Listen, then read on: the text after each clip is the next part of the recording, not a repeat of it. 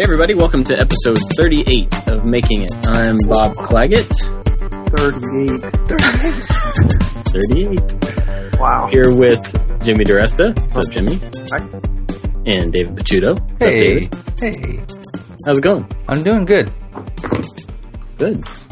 We are all getting ready to leave town. Yes. We're all going to go meet in Kansas City in a couple of days for Woodworking in America. Who else is driving? Just me? Yeah, just you. You're the only crazy enough person to drive to Kansas City. Dave, don't you live like 100 miles away? Yes. I also don't like driving, so it's way more than 100 miles away. No, it's about 300, right? 300 for you? Maybe two. I think the drive is 8 hours, something like that. Oh, For yeah. me, it's 18. Yeah. So I am flying. I found a really cheap flight a long time ago. So Well, I want to bring all my everyday carry, my stars, switchblades, all that other stuff I want to carry with me. So. oh, nice. Yeah, That's why you drive, right? Just so you can carry all your gear. Yep, I'm going to bring my Yeah. hatchets. I'm going to bring everything I own in the back of my truck. But now you're transporting weapons across state lines. No, it's all like tool weapons. They're only illegal in New York, where I am right now. Every other state you can carry basically everything, including handguns and magnums and rifles. In New York City, I'm the only one. I'm like, it might as well be England where I am. This is the only city I can't carry all the stuff I like to carry, but I do anyway. Nice. So yeah, I got a box of books being shipped out there directly from the printers. I haven't seen the book yet, but apparently it's done. And so I'm not staying at a hotel. I got an Airbnb apartment, so it's trying to figure out where to ship the box to is kind of difficult. But Vic Teslin from he's also on the same publisher as me and is a hand tool guy. It's being shipped at his hotel, so all should be good. Nice. Now, I was looking at the layout last night. Lee Nielsen's going to be there. SawStop, my new friends. I'll tell you about that in a minute. And a couple of good tool suppliers are going to be there. Lee Valley, so that's exciting. Yeah, and Vic Teslin works for Lee Valley. Lee Valley Veritas, yeah. So I always get Lee Valley and Lee Nielsen confused. I have a couple tools from both, but I'm not the biggest hand tool user, so I'm sure there's people out there like, Picciuto, stop saying it wrong. I never noticed. Lee Nielsen Valley. Yeah, there you go. Yeah, just Lee jam Valley. it all together in one thing and be done. Lee Valley Nielsen. Yeah. Cool. Well, before we talk about what we're working on, I want to just call out a big thank you to our buddy Joseph Minch. Yes. Gave us a donation this week. Awesome Joe's dude. cool. Always supports the show. So I just want to say thanks to Joe for that. Just as we started, Joe sent me a nice email about my little guy Woody, who passed away this morning. Oh man. Yeah, unfortunately, he's been sick for a while, and we expected it, and so it just so happened it happened while he was sleeping, which was actually a relief for everybody. So, Yeah. Sorry to hear that. so Joe, thank you for that. I'll email him anyway, but it just came in when we started. Yeah, Joe's Joe's a good been guy. a big supporter of me for a long time. He's also been telling me to change my name from the Drunken Woodworker to something really? else, and I'm To like, Joseph no, Minch? I'm going to stick with it. And then the day that I changed it, he sent me an email, kind of like I told you so. It's great. He's a Nice. good dude. I like. Yeah. So I want to say a big thanks to him and also our Patreon supporters. Our top supporters there are Luis Gonzalez and Jeremy White.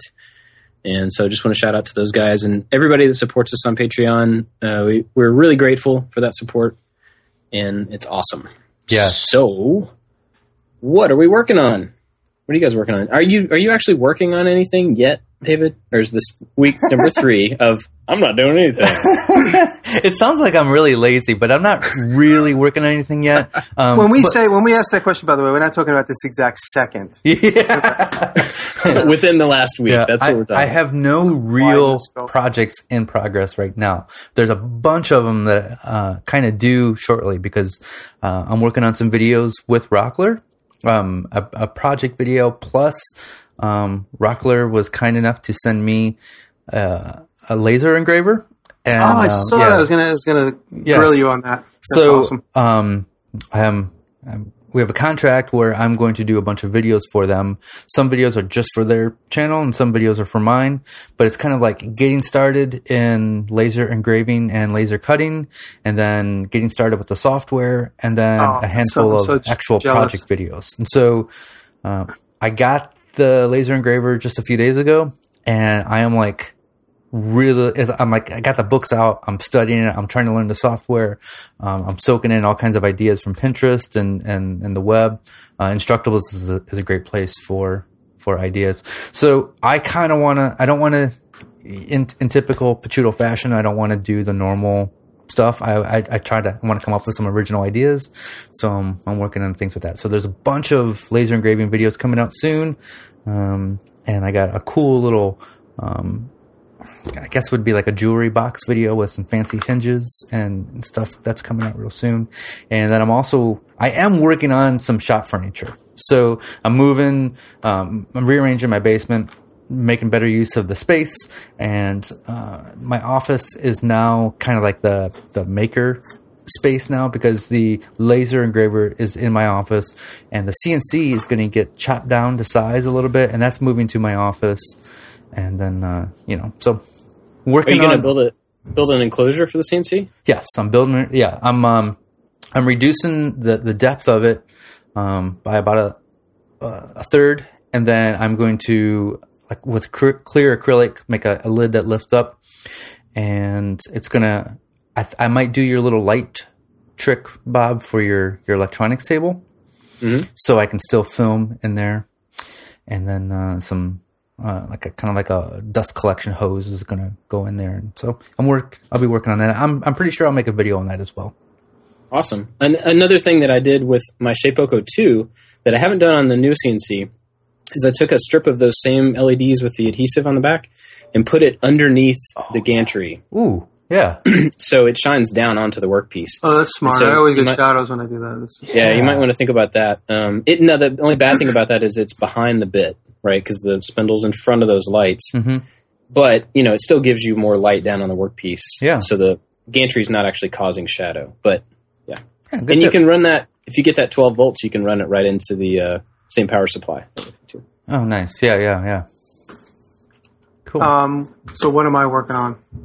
I've been so busy, like a lot of busy stuff, like small things that I promised a lot of people, some fan stuff that I promised, and but the big thing this week is I'm working on a brand job. I'm not videotaping any of it, but I've actually been Snapchatting a little bit about it, and so it's a brand job for my friends that do all the liquor branding, but it's not liquor.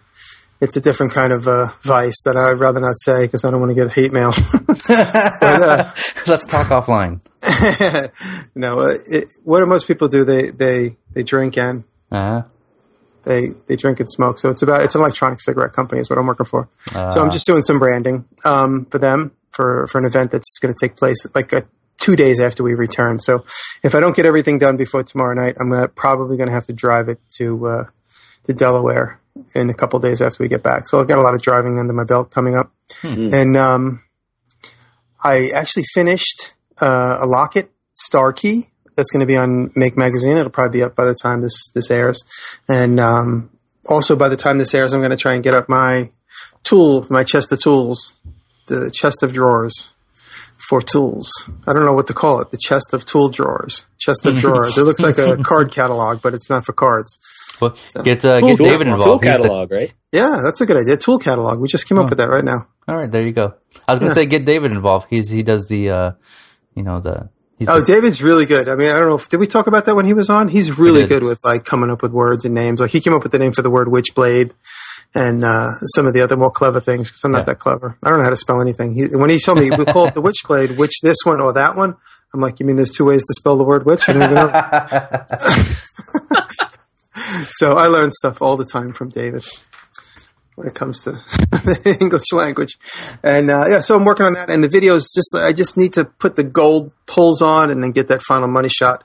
And that's good. But I've been Snapchatting a lot this past week. I spent a few days up at the house and I got a lot of work done up at the house, working at the house on some customer projects. client jobs. And so it's good. I really need to start cranking out some videos. So all this busy work has been keeping me from actually making videos. And Make Magazine's a little bit on my case. They want me to try and stick to my schedule every other Thursday. So I'm good. I got this one out, and I'm got a couple of more videos done for my book. When I say we made a whole list of videos to do my book on, that I was going to batch out the videos as we went. But it's been taking so much time to get that list knocked down that the ghostwriters involved, well, they're not, they're going to be on the cover. The name's going to be on the cover. John, my co-writer, he just basically looked through all my videos and said, why don't we just use all these? They have the exact same thing, and nobody knows the story behind any of them. So, so there's going to be some classics, some new ones, some classics throughout the book. We basically broke it down to plastic, wood, metal, sewing, leather, all these different types of categories. And there's videos cited for each one of these examples. Oh, that sounds awesome. Yeah, it's going to be fun. It's just, for me, it's just, I look at the list and I just go, oh God, I'll never be able to make it through that. But we're slowly chipping away at each one of the different categories by choosing videos and choosing to make certain videos that don't exist yet. So working on that, and then playing with my X car, which is a little hard for me because I don't have internet. So I'm running around with like the last page open on the browser, trying to make that work. It's not working for me, but I'll figure that out soon. Yeah. But that's it. That would be tough. I'm curious to know what Bob's working on, since Bob is like 6 or 7 projects ahead. I'm not that far ahead. I'm a couple ahead. But actually, before I say what I'm working on, I wanted to do a little follow-up to my recommendation from last week. And I know I don't have to do this, but I feel kind of compelled to do this. So I recommended last week Mr. Robot, a TV show, right? And I had said at the time that I had only watched a couple of shows. Now, I don't watch a whole lot of TV, so I'm not sure like what the tolerance is for like what TV is like now. Is this a redaction? This is not a redacting. This is me saying, if you haven't, like, I watched a couple more episodes and was kind of knocked off guard by some of the content in this show. And, I just didn't know that ahead of time, or I would have said something about it with the recommendation. So if you're going to go watch that show, just be aware of the content and the stuff in it. I'm going to leave it at that. Okay. I just didn't want that to go unsaid, that like, I was like, hey, check out the show. It will really, surprise you. Okay. So I got that out of the way. What I've been working on, I put out a video today about, kind of introduction to 3D printing. And I took just a little problem in my shop to solve and showed the process of like modeling and printing and, like what that looks like. And so that was really good to get that. I think hopefully I'd answered some questions for a lot of people. But since I've done that, I've started working on another longboard video. And I've got it here. I was showing it to the guys on camera. You guys can't see that. But it's for my wife, and she plays roller derby. And so I made her a board in her team colors. And it's got her name printed on the bottom of it. Her derby name. They have like different names. She's not allowed to use it during the derby, is she? No, it's roller skates, not roller. Yeah, that would be a whole different game. Wow, but yeah. So I've been making this longboard, and it's using a vacuum bag instead of a press. Oh yeah, those are cool. Yeah, and it worked surprisingly well. So did you make your own vacuum bag, or did you buy a kit? I bought a kit, okay, and it's from a really good company. It's like a really well-priced kit for what it is. But I cut out the form for the board on the CNC. Oh, nice. Out of foam. And so I could model it, 3D model the form, cut it out with CNC, and then put the layers of the plies for the wood, glue them together, put them on top of this form, put it all in the vacuum bag, suck the air out of it, and it pulls it down to the form. Oh, can we see that? Can you hold it up again? Yeah. Now that I know how you made it? Yeah. It's so it's not there's not a whole lot of shape to it. But you can kind of see, there's a tail and a nose, and even like down the length of it, there's like a little curve to the outside, so you can kind of grab it with your toes or your heels. Oh, that's cool. As a first pass, it was pretty cool to work with forming, like, bending wood. And so this bag is big enough that I can bend big things. It's like a 70-inch bag, I think, maybe by 18 inches wide or something. So, I could do bending for larger pieces for other things as well. So, how did you exhaust the air out of it? Did you? It's got this cool little valve on it that you use a shop vac to put it over this valve. It sucks the majority of the air, and then it comes with a hand pump. Oh, so cool. You put this little hand pump on it, and it pulls like the last little bits out. Oh, so you're not using like a little air compressor motor type thing? No, you don't need to with this system. Most of them you do. Vacuum pump. It's pretty cool. Really cool. So that's going to be a video. Yep, that'll be up. Right after this or the next week after this show goes up. Wow. Yeah, so that's cool. So excited. Where did you get the veneers to do that? From the same company. They're called Roar Rocket, and they're out of Canada, I believe. And I'll put a link to them in the show notes and everything. But they sell everything you need to make. They sell the bags. They sell a bunch of different types of plies. You can get them in sets of different wood types and different wood colors. They stain them and stuff, and it's pretty cool though. It's a good system they have set up. Yeah, I look forward to that video. Yeah, it's an interesting one to edit because it's like modeling, CNC, bandsaw, painting. It's like a whole big process of all this stuff. But so it might be longer than normal. But wow. Well, what do you guys call a long video? Because lately, my next video is going to be 20 minutes long. 10 minutes is a long video for me. I mean, most of mine are shorter than that. But I think we've discussed before, I don't shoot for a certain time. I don't know that any of us do for a certain time. We're just trying to tell the story in the shortest amount of time as possible. But if it takes 20 minutes to show how to do something, it takes 20 minutes, right? Yeah, well, it's fine. If it drags anyway, I watch it a bunch of times, and if it starts to drag, I try and speed it up. But then, thankfully I get some comments where people say, wow, that 20 minutes went really fast, instead of saying it dragged. But yeah, sometimes you got to jam it all in there, and that's what it takes. It's as quick as you make each little snip. It still ends up 17, 18 minutes. But people are watching them, so I'm not going to complain. Mm-hmm. Yeah, and it depends for me, like watching those as a viewer, it depends on who's doing the 20-minute video. There's a lot of people that, even if I find them interesting, I know that 20 minutes will be a tedious 20 minutes, 10 minutes for them would not be tedious, but like for yours, I can expect to get through a 20-minute video and not feel like it's been 20 minutes, but I still have to set aside 20 minutes to be able to watch it. Of course. Sometimes it's like, it's funny, Dave was showing me his latest video, and we watched it, and I didn't tap the screen once. He goes, wow, you didn't tap the screen once to see what the timeline was. Because, we have a tendency to be like, okay, let me see how invested I am. Tap the screen and go, oh, okay, the red line's a third of the way. Wow, I really got to sit this through. Like that's a little mental adjustments you have to make when you're watching a 8-minute video. I think that's where, when you learn to do different shots and your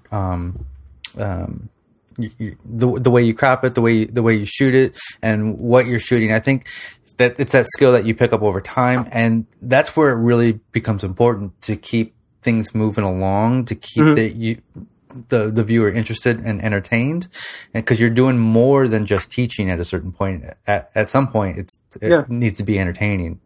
Well, I mean, I know I said this before. It's the same exact thing I learned while I was teaching, while I'm teaching 25 students. If I'm sitting there monotone and not trying to be silly and not trying to be stupid, I lose them. But if I'm goofy and silly and try to be funny and pick on one person that likes to get picked on, they're engaged and they're listening.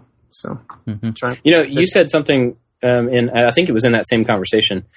You said something about, oh gosh, what was it? Getting in early and leaving early and getting in late. That something. Yeah. I learned that from a David Mamet book about screenwriting. He said, get into a scene late and leave out early. Trust your audience to know what the pieces that are missing are. Yeah, and so ever since you said that, I've kept that in my mind when I'm editing. And that's become like a pretty big indication of how transition should be between shots for me. That's good advice. Yep. Well, I've been making another video I've been working on is the ice pick video where I'm doing a production. I'm making 100 ice picks.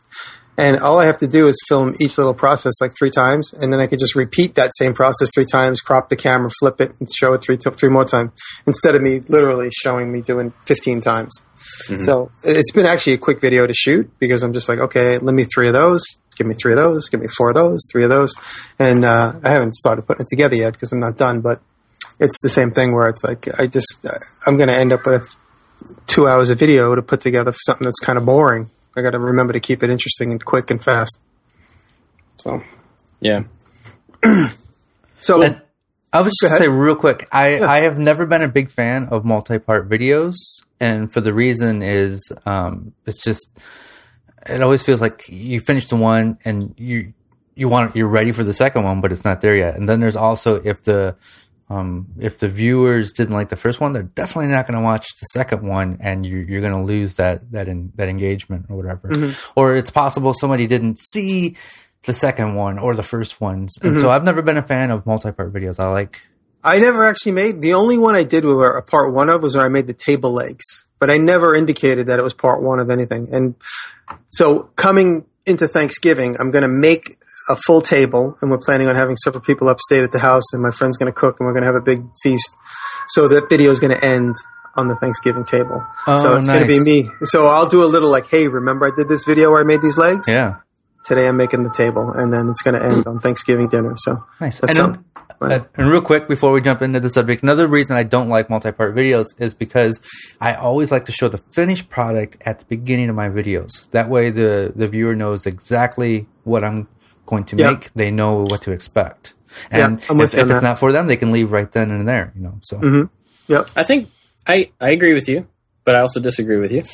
I like that. Because I think there's a way to do that. And this is me planning ahead, but not having any experience with this. So, I may not really have any idea what I'm talking about. But so I'm looking at my arcade build, and there's no way that could be one video, right? That would be an hour long, even sped up. It's just huge. There's too many things to it. Do you ever watch, there's a machinist, I might have mentioned his name, Keith Ferner. His videos are like 45 minutes of him just making one hole cut in a piece of steel. And people watch them. They stay through because that's the mentality of machinists, is to do things long and slow. So, if you did put together a 45-minute video, we can call it This Week on I Like to Make Stuff. You do like the voiceover thing, and you can make it like an epic release. Well, the way it's already going to be an epic release. We've been talking about it for a year. Yeah, if it ever happens, it'll be. Yeah. So the way I'm planning to do that is to break the whole project, rather than like just going for 10 minutes and then stopping wherever I'm at 10 minutes and saying next week on, and here's part 2. I'm going to break it down into pieces that work together. So if you're interested in just the cabinet build, that's the woodworking end of it, then you'll see the first one. And then if you're just interested in how to actually get all the electronics working, that's smart. That'll be the second one. Mm-hmm. And then the third one will be like the graphics on the side, which, by the way, I got the final graphics from my artist friend. Unbelievable. Nice. I'm so excited about seeing these. So your way, each piece lives on its own. You don't have to watch them all. You can watch. Right. Yeah. That's one thing. Those are the type of multi-part videos that I do like. And it's funny. I just completely forgot that I'm working on the Chevy with a multi-part video. And I had update 1 where I just basically talked about what my plans are. And now update 2 is going to be me actually doing the brakes. And I haven't done the back brakes yet, so I can't do that until that piece is done. So I'm kind of keeping the same mentality unconsciously. Make sure like the one thing is like a chunk of something interesting. Mm-hmm. Yeah. I just now realized that I'm going to be getting comments about the fact that I'm going to start doing some videos about my Land Cruiser, and they're going to go, "Oh, Jimmy's doing car videos." I guess that will happen, but that's okay. That's cool. Hey, you know what it is? It's another tool for us to work on. Yeah, because I want to do an arcade cabinet myself too. So when I build one, I'm probably going to film it. So I'm going to be like, "Oh, you're just doing Bob's." I'm like, I've been planning this thing since before I knew Bob. I just like Bob. I haven't gotten around to it yet. Yeah. Well, this is a whole topic that we should not talk about now because I'm actually working on a video about this topic. But wait. Hold on a minute. I thought about what you're about to think about 2 weeks ago. Oh man. I feel like this is Inception. Yeah, this might be an Inception here. No, but about no, I don't even know how to. Yeah, we all have similar ideas because we're into similar things, and there's a lot of that on YouTube where people who happen to like A probably also like B. So if one of them has done B, the other one will eventually probably want to do B as well. Mm-hmm. And that happens so much, but it somehow gets misconstrued as like copying or whatever. Anyway. Let's not talk about that. Let's talk about something else. Well, you just reminded me of something. You reminded me of something funny that I've blocked out of my life. Is the whole time I spent in the toy business in the 90s, we'd be out to lunch and me and all these toy inventors would be hanging out, and it's such a cast of characters. People always wanted to try and do a sitcom based on the toy business and the inventors, but nobody wanted to be involved because nobody wanted to give up their intellectual properties. A lot of guys have been solicited for reality shows about the toy business, but everyone's like, you know what? I don't want you filming my ideas because then they're going to get stolen. And that's been the biggest part of it. And so whenever we were out to lunch during Toy Fair, which is big one time a year, you'd be having coffee with like 3 or 4 guys, and you'd be like, hey, yeah, you showed Parker Brothers? Wait, what category are you working in? Well, I did a thing in the strategy. All right, I'll go outside. You can tell your story. I'm going to go outside. Like, people didn't want to cross-reference stuff.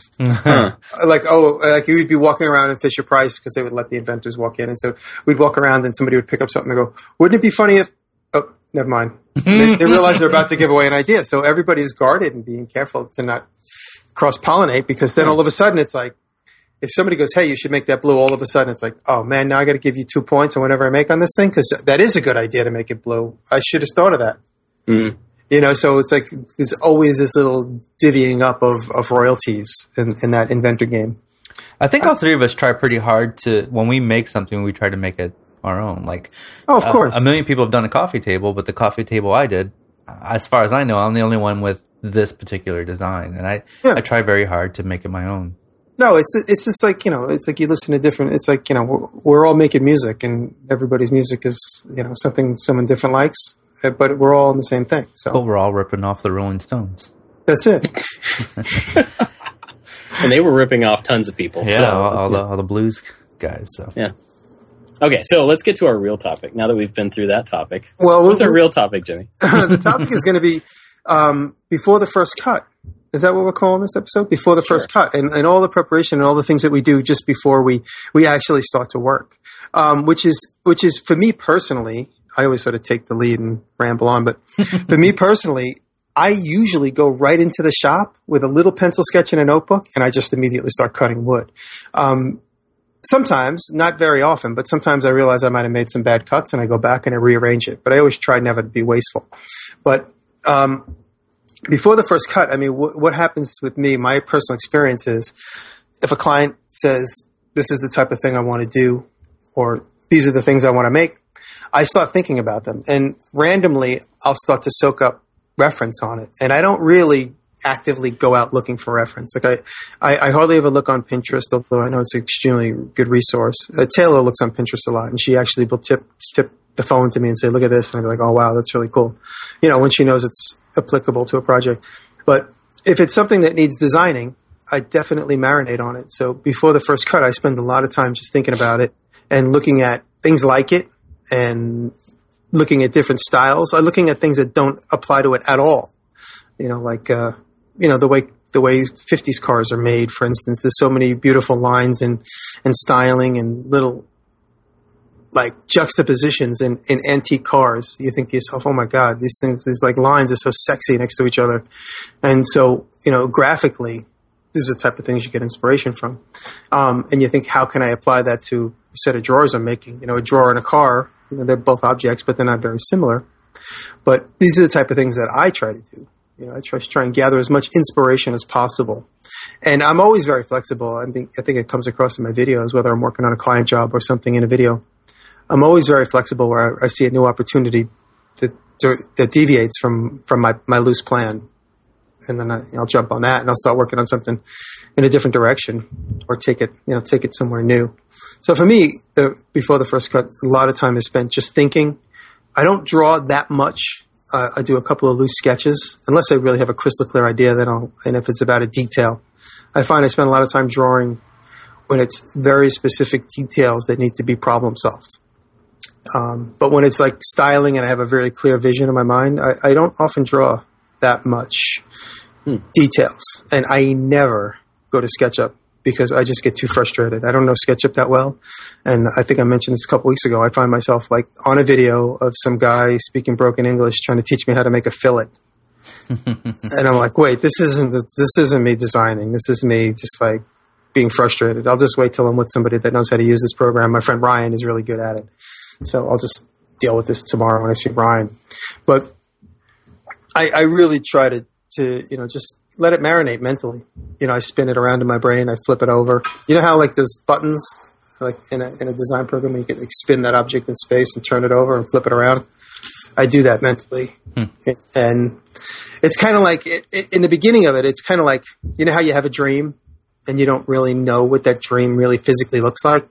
And you start talking about it and you're like, wait, I was in a kitchen. Wait, what kitchen was I in? I don't remember that kitchen. Wait, I don't remember exactly what the floor looked like. So that's kind of like my project start out like that, like a little bit of a dream.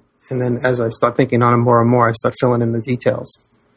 So I'm done rambling. Sorry.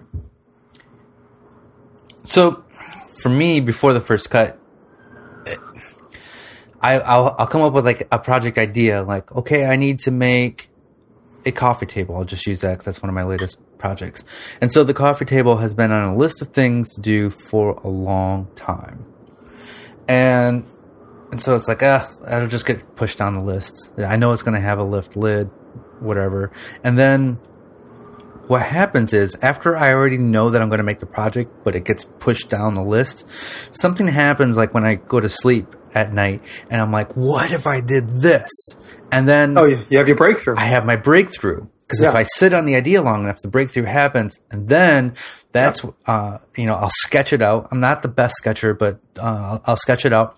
And once I have a solid idea, then I go to SketchUp, which Jimmy hates, but I like it because it helps me. I only hate it because I'm not good at it. If I was good at it, I'd be bragging about it all the time. But it helps me remove any potential for disasters or failures. It helps me problem solve some things, fills in the gaps. And so once I have that in SketchUp and I go to make it, I'm usually I stick to the plan. I very, very rarely will have that, I'm going to do this instead down the road.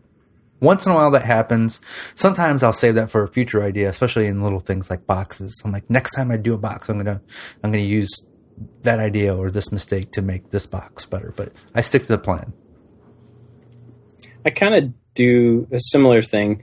I think I've noticed about myself that when I get an idea, and unless it's something I already understand all the parts of, if it's something I know how to do, I'll just go do it.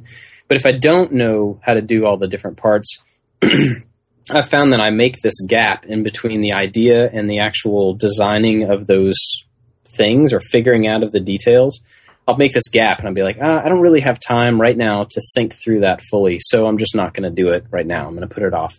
And I've found that so many of these projects that I think are actually I think that they need more attention than they actually need to figure out, I just end up pushing them off.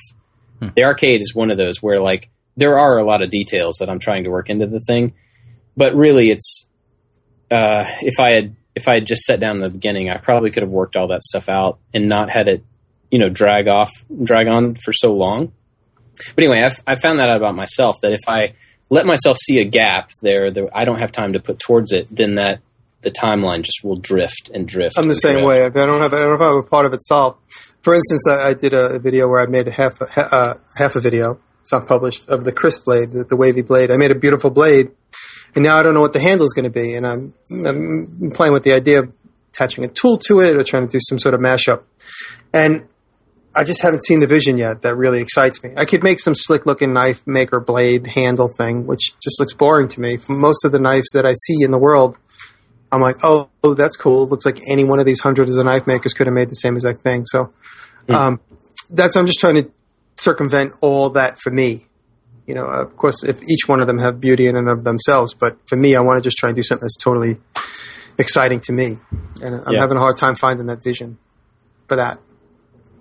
Yeah. So I go ahead. I was just going to say, sometimes, that excitement, sometimes it's not there, but when you have that breakthrough moment and that excitement hits you, that project then moves on to my next project. And this has happened a couple of times where I'm like, we'll work on that in the future. And then all of a sudden, I got to do this right now. And I'm on Amazon ordering all the hardware that I need for it and everything. So, yeah, that was my next thing in my notes. Like, once I can get past that gap, and I actually do spend the time to figure out, this wasn't actually as complicated as I thought it was, then I'm like, now I have to go. I have to get this done because I know all the parts of it. It's all in my head. I don't want to lose the context. It's all there. Just go do it. Get it done. Yeah. And so I do that a lot. But I also found that in a lot, not all, but a lot of the things, the projects that I've done, they have mechanisms that I'm not used to. So there's like some sort of a way to connect two different materials that I don't have reference for. I've never really seen how to put like a piece of PVC on a piece of wood that's the same size. Like what's the little connection point there? Like what's the best way to do that? So I find a lot of those little things, and it's just a matter of like sitting down on those details and like figuring this out and this out and this out, and then I'm good. I try not to go look for reference on a lot of those things that could be simply figured out. Like if I search for how to attach X and Y, I will find 100 ways to do it. But I think one of the things that I enjoy most about what I'm doing is like just using what's around me and the pre-knowledge I have. What can I do to make this thing work? Even if it's not the best, even if it's not the most efficient. Yeah, exactly. I enjoy that process of figuring something out. Mm-hmm. And that maybe comes back to bite me a lot on projects where I'll publish a video and then somebody will immediately say, well, why didn't you do this? This would have been like way simpler. Yeah. And David, I was just talking about that a couple hours ago because like some people see what he does and they don't understand the fact that he's just working with what's available right there and then. And we're just having fun. We're not making videos that are going to basically tell the next generation exactly how something's done. We're just having fun. It's like, oh, you know what? I got to split a piece of wood. All I have is this dumb axe. Let me try that. He said a lot of people like you should have used this type of tool or that or a fro or this. And he's like, well, you know what? I don't have one. And I think most people understand that. Yeah. Yeah. So I like that process, and I intentionally don't go out and like figure out how to make a longboard. I just try to make a longboard and it's wrong and people tell me it's wrong, but I enjoy the fact that it's, but I enjoy the fact that, I got to figure out a way to do it on my own. And so that's part of my process is figuring all those mechanisms. And another thing that a lot of the projects I do are kinetic. And so I had a question for you guys about this. Like if you make a box is not typically moving. It doesn't have motion to it. It doesn't flex. It doesn't change, maybe a top or something. But if you make a swing arm for something that holds something, that has to move in a bunch of different ways. So the question is for you guys, do you approach those two types of projects, something that's fixed or something that's kinetic? I don't know if I can't think of a better word than that. Yeah. Do you approach the design process differently for things like that, or is it all kind of the same? No, for me, it's totally different. If I'm making a box, it's like I don't even have to turn my brain on. I could think about 3 other things while I'm working on it because I know it just has to be a vessel. Yeah. You know what I mean? So I make boxes a lot, for instance, as an example, to hold like just trays of tools. Like I'm making all the ice picks. So I made these like little boxes to be like, production trays. But when I'm making them, it's just like not even thinking about it. But if I had to make I'm working on this bike desk thing that I told you I was videotaping. I have to think about all those little steps because nothing's really square. Everything's got to fit around the shape of a bicycle. And so I'm much more attentive to the details and the decisions that I make. So it's definitely a different process for those type of, those 2 categories of making things for sure. Yeah. I think most of my projects are very static and they're just what they are and they stay in that state. So I don't know that I have a good answer for that, but I do know like when I did the speaker build recently where I knew how to make the cabinets for the speaker. Like Jimmy said, I could do that in my sleep. It was when it came time for the Tolexing part. That's where I was like, I had to leave some things open. I'm like, okay, when I get here, now I have to do a little bit more research to figure out how to do. And then I ran into a problem. The Tolex that I ordered was 3 inches too short. So then I had to solve that problem. So, but luckily there was room in there to make mistakes and to figure out how to do what I needed to do. Yeah. It's funny. I'm thinking like before the first cut. It's really, for me, it's more like before the next step. It's like I jump right in and do what I know is easy. And it's like, okay, now I have to deal with this part. Like, for instance, this isn't a handmade project, but working on the truck, I've never bent tubes and made brake lines. I've never had to repair them or replace them. And so I did everything right up to that point until the parts come in the mail. I got the brake tubes, I got the fittings, I got the tool to flare the pipe. I just haven't gotten my brake parts yet. So I'm going to wait till they're all there in front of me. But we did do, when I say we, I'm talking about my friend Willie, who's helped me. We did do whatever we could right up to that point. And so, it's not like I'm waiting to touch the truck until I have that thing. So many projects are the same way. Like when I made the truck bed, for instance, there was a whole series of like breaking open the truck and flipping it out and then figuring out what type of shelves I wanted to make. I wanted to make vintage. I wanted to make all those shelves out of old weathered wood, but I didn't have enough of it. It wouldn't have matched. So I had to use new wood. And if I was going to use new wood, how was I going to do it? And then it might be an opportunity for me to make more. So I'm like, let me make this one this way, and the next one I'll make with the old wood. And so, there's just compromises and decisions you make as you go along. Yeah, I really try to avoid the unknowns, but sometimes there's going to be an unknown when you get to a certain point.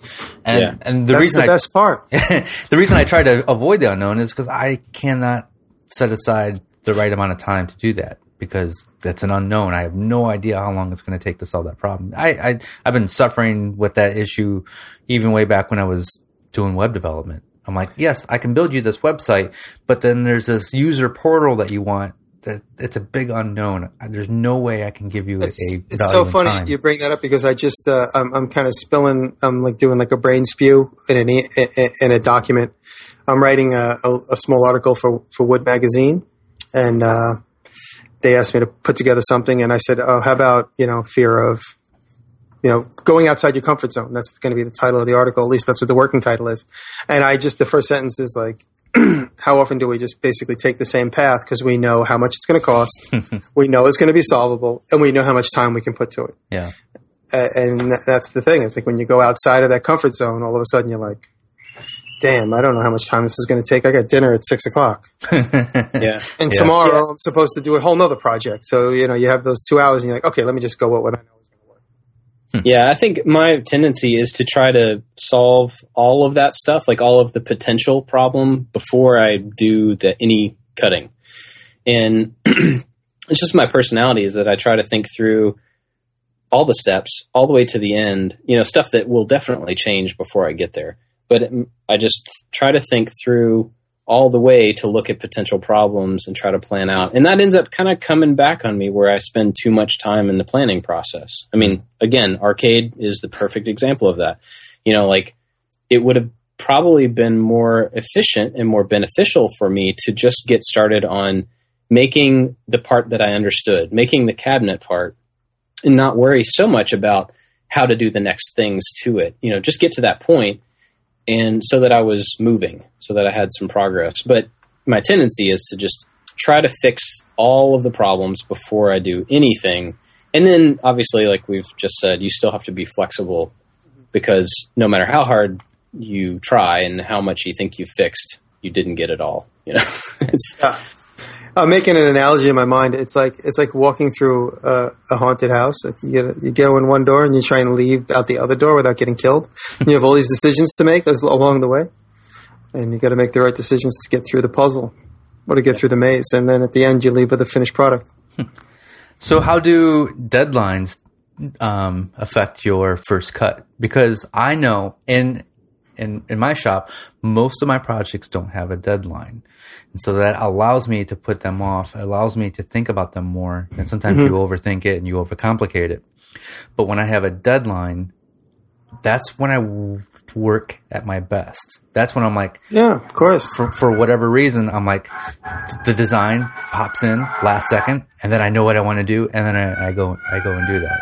Mm-hmm. No, for instance, this branding job I'm working on for the electric cigarette company, I have to make these 2 desks. They're semi-complicated, and I talked a little bit about them on Snapchat, so some people might know what I'm talking about.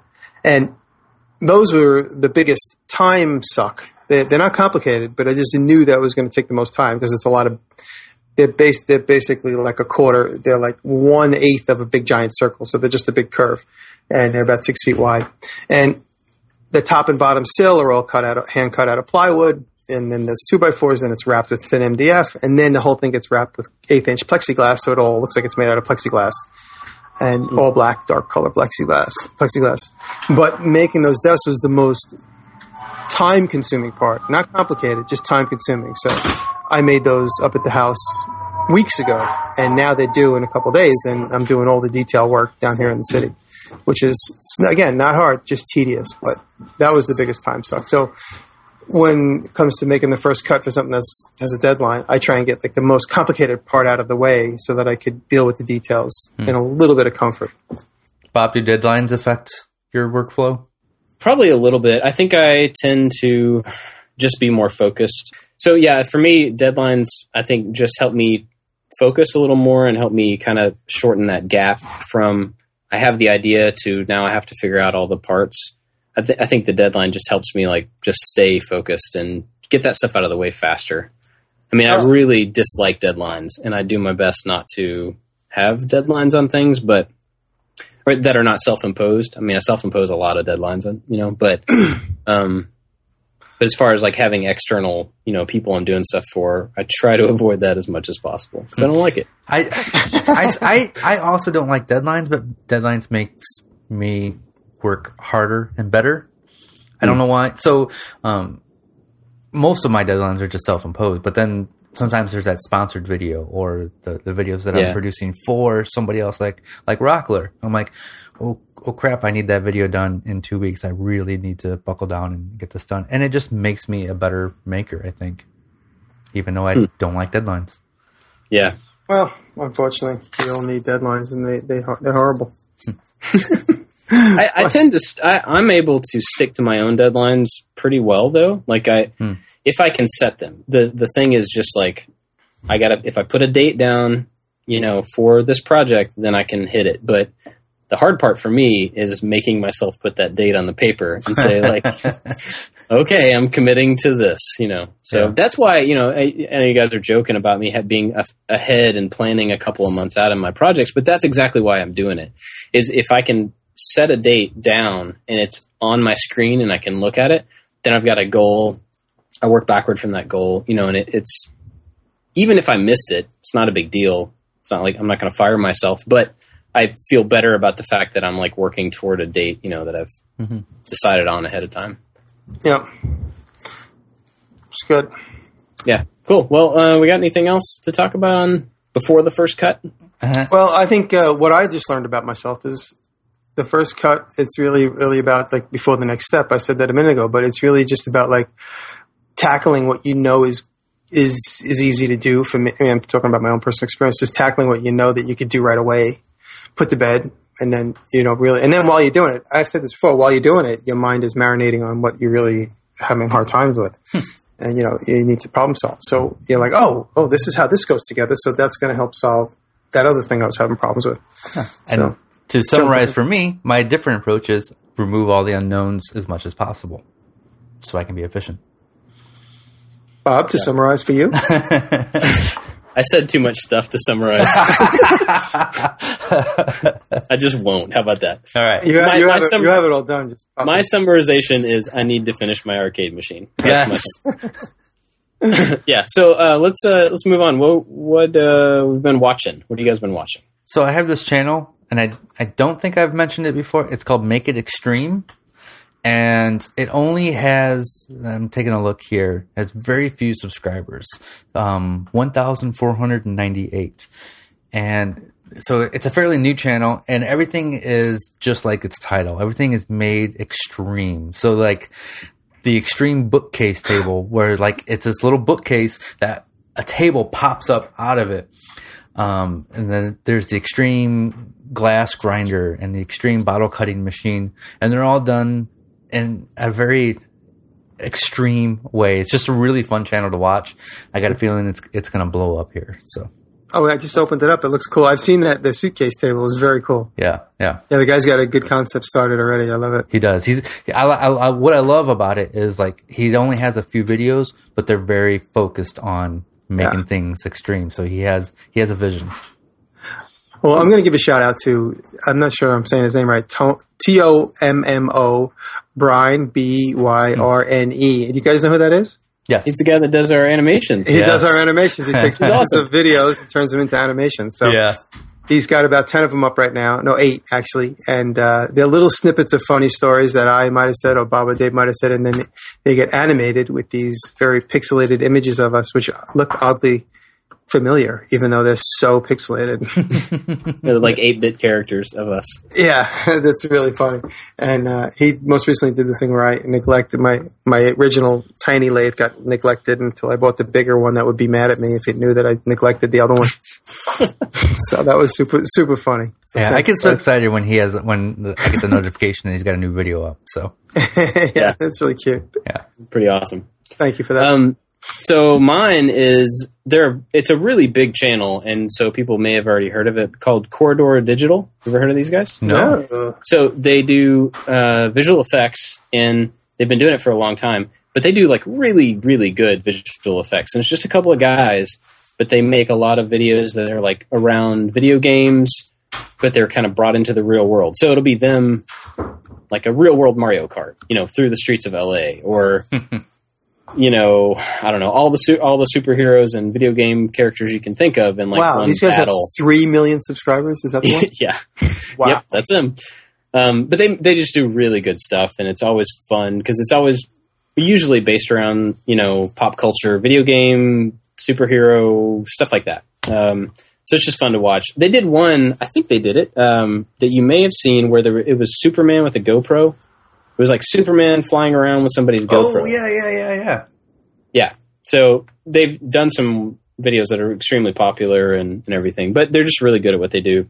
They showed how they did that, right? And probably. Yeah. That was good. And these same guys are a part of a couple of other channels. They do one called, I think they're still doing it, called LAN Party. And it's them and some other YouTube people playing video games, but they're really funny when they do it. And they all sit in a room together and they kind of trash talk and have a good time. And so, it's just if you're interested in video game stuff or I'm watching the visual graphics are incredible. Yeah, they're just really good at it.